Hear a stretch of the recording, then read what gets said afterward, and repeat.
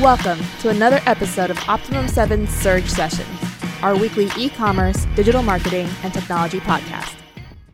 Hello, everybody. Welcome to Surge. This week, we will talk about BigCommerce's acquisition of Freedonomics, as well as their relationship that they're building with MercadoLibre. Now, let's talk about Freedonomics first. I didn't know this. I knew about the brand, but I think we worked, I don't know if you recall, I think we logged into it a few times, maybe a year and a half ago. Joe, I don't really remember. We usually use GoDataFeed and a couple of other solutions.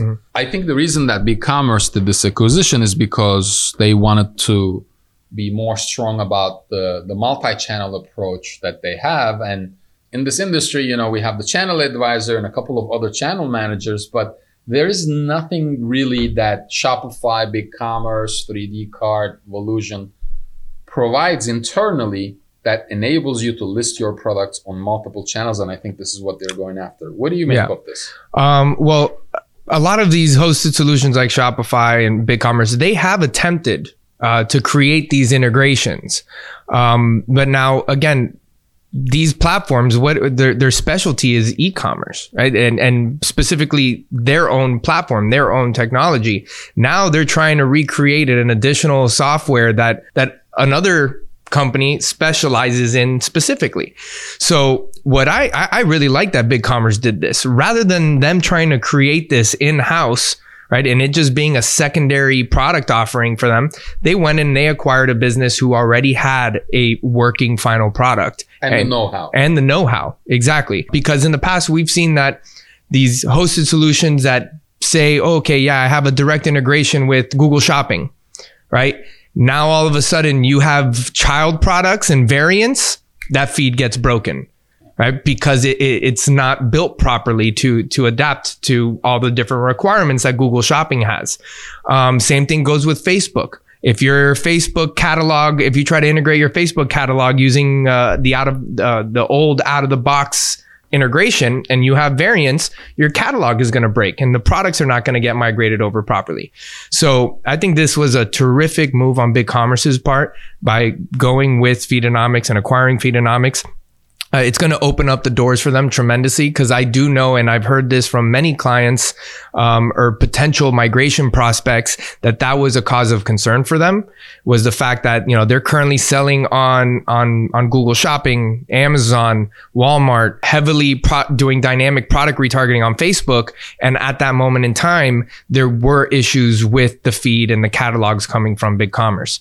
Yeah. And now what happens is BigCommerce gets a good upper hand, right, in the industry against the competition, is where they can say, well, okay, come to BigCommerce, or if you're on BigCommerce, you know, you can literally press a button, or you can do some customizations, minor customizations and settings, and you can sell on Walmart, you can sell on Amazon, you can sell here, you can have your full integrations with your Facebook catalog, or maybe another catalog that's going to pop up from TikTok a few months later, right? Yep.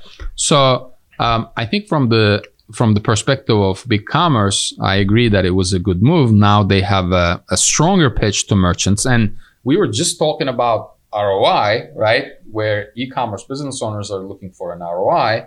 And think about the power of turning on a specific marketplace and increasing your revenue by 20-25%.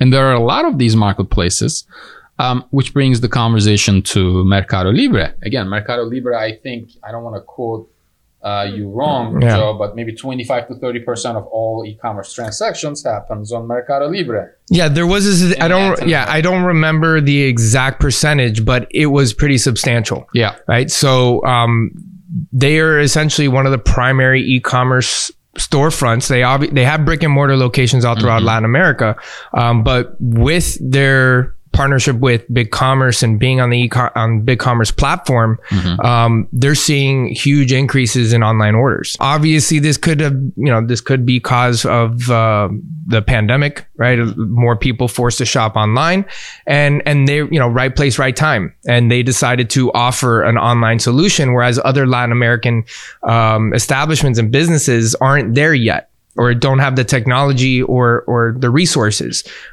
So it was definitely a great move on their part of really going on BigCommerce's end, establishing themselves in the Latin American market. And on MercadoLibre's and going with BigCommerce to be able to increase their their e-commerce sales. Yeah. And if you think about it from the stand, and again, we run and operate our own e-commerce businesses as well at Optimum 7.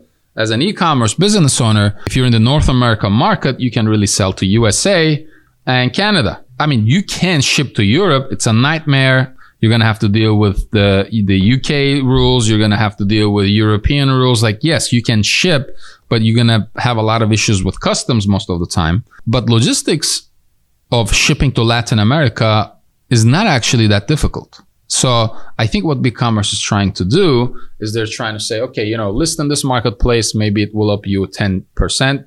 List in that marketplace, maybe it will up your revenue 15%. Let us deal with all the issues of this integration or the feed or the product variations. And then they're trying to open up marketplace of Latin America with this agreement that they're doing with MercadoLibre. I think it's the right move. Now, how likely is it that Latin America aggressively shops from United States? And we know that people like to come here and shop here and leave. Yeah. But I guess my question is, would somebody from Argentina or Colombia actually buy a product from United States and have it shipped over there? I think that they would. I think it's now, like you said in the beginning, on the e-commerce store owner side of things, are they willing to sell? Because logistics, like they're not as hard as you think, but depending on what Latin American country you're shipping to, it can differ, right? It could be extremely difficult depending on the Latin American country, or it could be easier. So I think it really does depend. It's about identifying which countries actually have the infrastructure to handle the shipping and handling and customs if it's not too much of a headache. Identify those and start off with those. I do believe that there's demand for US brands in Latin America. And we said that this was a good move by BigCommerce, but what do you think this does in terms of BigCommerce trying to compete with Shopify? Do you think that it's a huge move? Do you think that it's a move in the right direction? Or is Shopify just too big now that nobody can really compete with them? Well, it's obviously a step in the right direction. Shopify's feed, out of any other hosted solution, it was probably the best. Right. We didn't really see too many issues with, the Facebook catalog integration or Google Shopping integration. So if anything, this was not just a good move on BigCommerce's part. It was a necessary move on BigCommerce's part. This is something that they absolutely had to do. I think they went about it the right way by acquiring an established software rather than trying to build it themselves. They will definitely see an uptick in new stores coming to them specifically because of this. I don't want to say that Shopify is too big to fail. I think that there's plenty of room in this market and plenty of growth that is going to happen over the next 5 to 10 years in the e-commerce space. So we'll see what happens. And I want to touch on one last thing. BigCommerce enterprises pricing depends on your order volume and your average order value, right? So if they give you the capability to open a marketplace and all the orders from that marketplace suddenly flow into BigCommerce, you're getting 20-25% more orders, and BigCommerce makes 20-25% more money. So I'm pretty sure that they're building that into their calculations of, well, if we can increase our enterprise customers' revenue and order volume by 30%, that means that we're going to increase our revenue probably by 30-40% because they go to the next phase of the billing, right? Their order numbers are increasing. And I don't think that the merchants or the business owners would complain about that. I mean, if you can promise me 30% increase in revenue, I'm happy to share a percentage of that with you because you're making that integration possible. Would you agree? Yeah, absolutely. Yep. Absolutely. So that's it for this week. We'll talk to you guys next week. Thank you for listening to another episode of Optimum 7 Surge Sessions. Do you have a suggestion for a topic you'd like us to cover? or simply have a question about one of the topics we have previously covered?